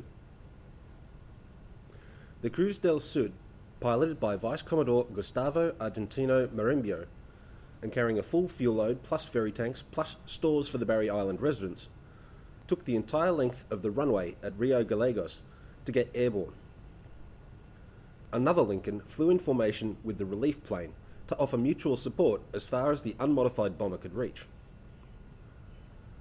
6 hours into the flight, the Cruz del Sud descended tentatively through a layer of cloud and found, to the crew's jubilant relief, that their navigation not only didn't lead them into a mountain, but also placed them directly above Base General San Martin. They made several low and slow passes overhead to give the parcels of cargo and mail the best chance of reaching the end users safely. The flight continued to 70 degrees south, reconnoitring for possible landing sites for future use. The second climb to an altitude sufficient to clear the highest known mountain peaks cost Vice Commodore Marimbio a lot of fuel, and he turned north without finding any promising airfields, but also without pushing his luck on minimum fuel plus reserve. In 1952, there was no airfield to divert to when a land plane that size flew south from Rio Gallegos, so calculating bingo fuel was an important consideration. Fuel-efficient high-altitude cruising and a tailwind saw the Cruz del Sud right, reaching Rio Gallegos after almost 13 hours in the air. On the 10th of February, a standard Lincoln bomber made a flight from and back to Rio Gallegos to drop mail over Argentina's more northerly Antarctic stations. Another flight a week later overflew Deception Island, giving the FID something more interesting than Met-Obs and penguin biology updates to report to Stanley. Argentine air power reached where the tripartite agreement prevented overt expressions of sea power. Cruz del Sud made a visit to Melchior on the 1st of March. The ARA Bahia Aguirre sailed to the relief of Base General San Martin late in the summer and used a Sikorsky S-51 helicopter operating from the ship's aft platform to carry out the ship-to-shore and shore-to-ship crew transfers. The written resources on the matter assure me this first Argentine use of rotary wing logistics support in Antarctica proved necessary because of sea ice that prevented the ship approaching Barry Island. But the photograph in the text shows clear water out to the ship. Perhaps the photograph's from another season, perhaps they only used the S-51 for personnel. Either way, I hate the thought of trying to offload a year's worth of stores in that early output from Sikorsky's helicopter drawing board. Underpowered and short-legged, putting any sort of cargo or endurance strain on those machines ramped up the likelihood of engine trouble, and auto-rotation while operating low and slow in such a heavy machine, also recorded as heavy on the controls even when all was going well, doesn't bear thinking about. Helicopter digression. The graphical representation of heights and speeds at which a given helicopter can successfully auto-rotate to a safe landing without power is called that helicopter's dead man's curve, for the good reason that if everything goes quiet while you're operating below those heights or speeds, you won't have to worry about the silence, or anything else, for long. Helicopters ferrying ship to shore spend most of their time operating below their dead man's curve. And that's the problem with helicopters. Their utility arises from their ability to access places fixed-wing flight can't access, but to do that, they need to fly low and slow, and that's where any mechanical failure or pilot error leads to a sudden and catastrophic cessation of being a helicopter for the machine, and often of being alive for those aboard or near it. When people tell me helicopters are perfectly safe, what they mean to say is that they're perfectly safe when they're flying above their dead man's curve, at which point they're just an expensive, thirsty, slow, high-maintenance plane that's hard to land when all's going well, and very hard to land when anything goes wrong. To do the things that make helicopters worth making and flying, they have to be more dangerous than their fixed-wing counterparts. I like the S-51. It looks cool, and it marks an important chapter in aviation history. But I'm not keen to see one restored to flying condition in the same way that I want to see many other airframes in the air once more. I won't even fly in new-build piston-engine helicopters. The helicopter industry turned to turbines for good reasons, centred on power-to-weight ratios and on reliability due to the fewer moving parts, and that those parts that do move mostly rotate instead of reciprocating. An inability to afford better, turbine-powered helicopters isn't an excuse for someone to run a business based on Hughes 269s or any model of Robinson helicopter. Anti-piston engine helicopter digression over. Colonel Pujato sailed north with his winter companions, the new Barry Island residents being led by Lieutenant Luis Roberto Fontana, he of the successful appendectomy and the unsuccessful recuperation from same the previous summer. All better and settled in for his own winter experience at Base General San Martin. Dense pack ice in the Bellingshausen Sea opened up a gash in the ship's hull, and the Aguirre returned to Barry Island to make repairs. The image of a crew member kneeling on a plank, suspended above the tide by a quarter metre, by a block and tackle at each end, and welding just above the waterline, one hand on the anode holder and one hand holding the welding mask, and no hands holding onto anything likely to keep him out of the tide, with all the attendant drowning, hypothermia and electrocution opportunities such a drubbing might afford a person in that situation if any part of the system moves, or if he loses his balance due to focusing entirely on the tiny world of the bead, which is what a welder should be free to do if you expect them to do a good job of welding, gives me occupational health and safety heebie-jeebies. I did see worse in my maritime adventures in 2022, though that's why I don't work for that company anymore. And I guess in the 1952 case, it was either that or faced the Southern Ocean with a hole in the hull. So, go you good 1952 Argentine welder.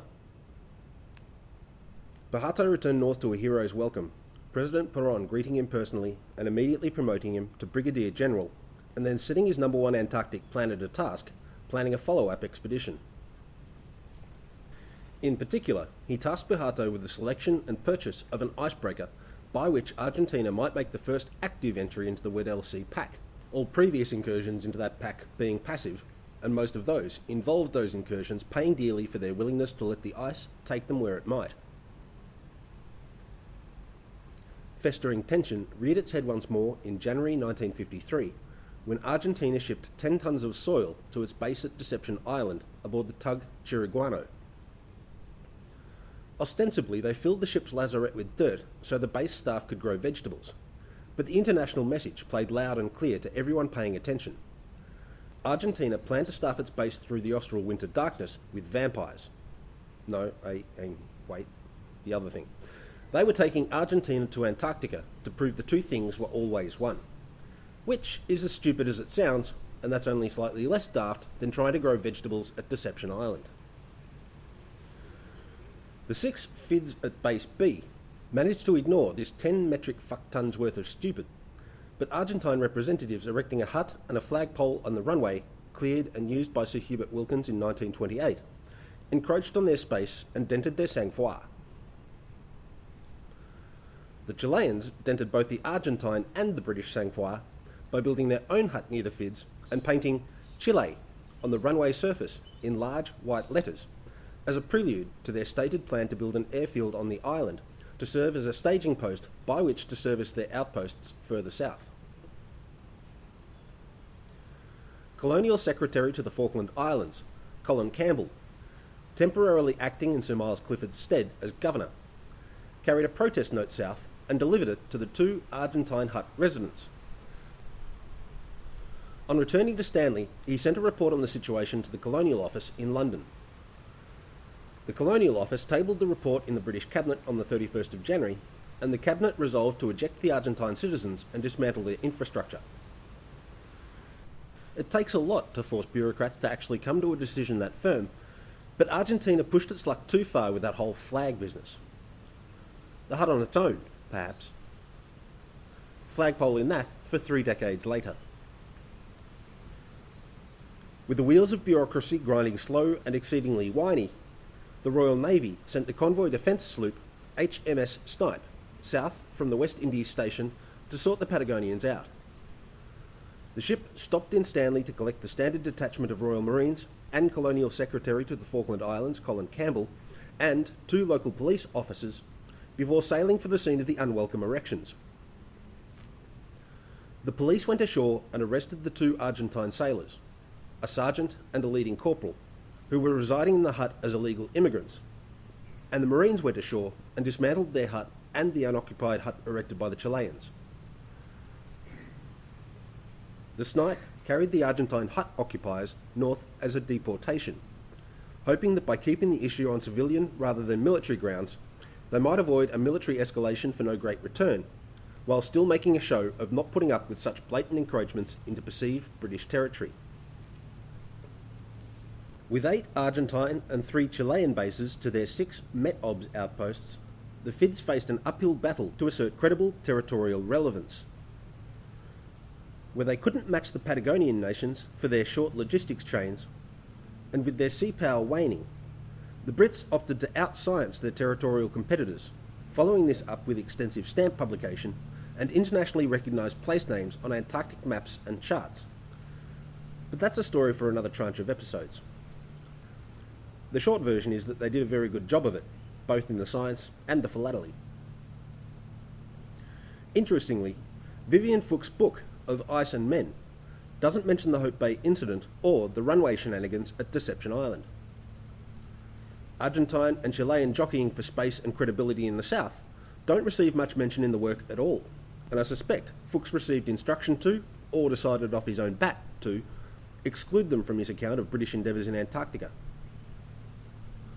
While the British couldn't oust the Patagonian presence from the peninsula, they could erase it from their written history, leading me to wonder what else they left out, though down that path lie conspiracy theories about pyramids, flying saucers and secret Nazi bases, and sometimes all 3 at once.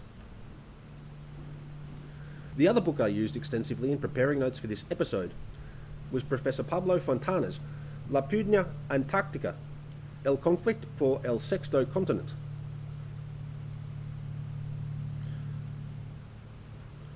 And I felt surprised that while the work addressed British activity, it also didn't mention the shots fired at Hope Bay. I hope my efforts at reading the Spanish text didn't lead to any jarring errors of fact or inaccurate dates and names. I can almost read general knowledge Spanish texts based on the time I spent dissecting that book for the information either ignored or actively hidden by other nations' narratives of Antarctic activity. It may yet be some time before I can listen to Spanish effectively, and longer again before I try opening my yap and giving forth in that language, but I'm pleased to have a new skill under development. I'm also working on my French for the contracting opportunities fluency might offer me in the future, and brushing up on my Italian, which got a bit rusty in the almost 2 decades since I employed it on the daily. German isn't getting a lot of use, but what I did learn in high school seems to be holding up over time, so I can still order a donut, buy a round of coffees, get a train ticket, and work out where the Air Museum is. You know, the important stuff. Birthdays and counting years aren't as exciting as back in the days when I received new privileges from my community and heaps of styrene kits from friends and relatives on the anniversary of my ejection from a uterus, but I'll mention that I'm recording this on July the 28th, 2023, the day I turned 50, according to the cultural accounting mode we apply to such matters. My time at sea from mid-June to mid-July went very well, and I'm excited at the prospect of rejoining that team of badass boat operators in August. No idea yet as to whether or not Antarctic contracting with that company lies in the offing, but I enjoy what I do for them, and where they get me to do it is some wild, wild territory, namely Australia's Kimberley region. I never previously worked in the tropics, and the conditions suited me far better than I ever imagined. Crocodiles are a new consideration in my small boats management, but so long as you don't swim or reach over the side of the Zodiac or beachcomb close to the water's edge or wander into the mangroves as the tide's rising or pass too close to them or look at them funny or be made of meat, crocodiles largely leave you alone. While on that contract, I listened to Wine by Teenage Jones over and over and over, and it served my oral stimming needs very well, rocking hard enough to pump me up when I needed a boost, and featuring enough harmonic symmetries and clever lyrical hooks to calm me down when I needed to ease up. One of my younger colleagues, a youth of but 20 summers, expressed surprise that I listened to a band he saw perform at Groove in the Moo, but I'm not sure if he was impressed at how cool I am at the half-century mark, or disillusioned that the music of his generation holds broader appeal among the fogies than he previously realised. I can't contact musicians as readily as when I was on Facebook, so I haven't been able to get in touch and ask Teenage Jones for permission to include their music in my output. So I'm going to close out this episode with Das Lifeboat from the Pulsar's eponymous debut album, a singularly beautiful and perfect piece of 1990s synth-pop space rock. I normally shy away from songs with lyrics about shipwrecks and drowning because it seems a bit off-colour given the people I know who died at sea or the deaths at sea I lie one or two removes away from. But this piece is so ridiculously good I can't not include it in the series. I could probably get in touch with David Trumpio if I really tried, but given his punk approach to music production and performance, the guys are part of the Mekons, which is awe-inspiring in its own right, I think I'll risk this one on fair use grounds and hope he gets to hear my output one day and isn't even mad. His output has meant a lot to me since it first came on my radar in 1997. I was going to use Slowly Slowly's song Forget You as the autism leitmotif for the next contract, but I don't want to freak the youngsters out with my Triple J inspired tastes any more than I already have, so I think Das Lifeboat's going to be my jam from late August through to October. I recently re-examined the user agreements necessary to get my content available through Spotify and decided not to travel that path, as it's pretty draconian stuff.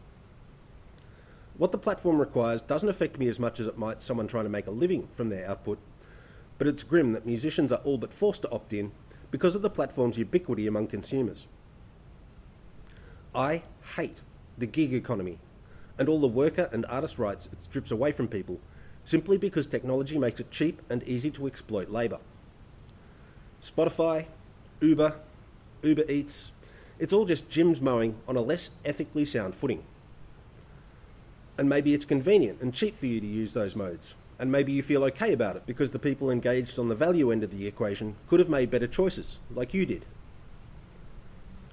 Machines have been taking people's jobs for a long time now, but until recently, the people they ousted from jobs were already disenfranchised, so no one with any power cared. It's interesting to contemplate what might arise as AI displaces the next tier up on the economic and political stepladder. They have more clout, but they might have already painted themselves into an economic and political corner by not considering the people their own consumer choices fucked over. Certainly they're not in any ethically valid position to cry, "Poor me," if they lose their job to ChatGPT or a voice synthesizer. That my output isn't on Spotify means you've done something more than passively bumbling across it as an algorithm suggestion on a platform deriving its value from sheer weight of content. And I like that about you. This series takes a lot of effort on my part, and I'm grateful that you do something more than nothing to make it part of your life. Take care and appreciate your coffee, and furthermore I consider that Carthage must be destroyed and that Hadley Measham is hot garbage well worthy of a swerve. And on that Hadley Measham note, Paul, stop calling me. I kicked you to the curb of my life because you drive drunk and you beat your partner. Either of those on their own warrants me pulling the pin on our friendship, regardless how close we were and what that meant to you. I'm not interested in reconnecting, and I'm not interested in your regrets. You're a piece of shit because of choices you made. The choices I make in the matter address how I react to your actions, and I react by having nothing to do with you. I know you listen, and I figured the diode nature of podcasting was a better way to express the contempt I feel for you than picking up the phone and hearing your drunk ass bemoaning your loneliness and lamenting where your life ended up. Own your decisions and accept the consequences. Lots of housekeeping at the end of episode 148, but you get that when I take time off.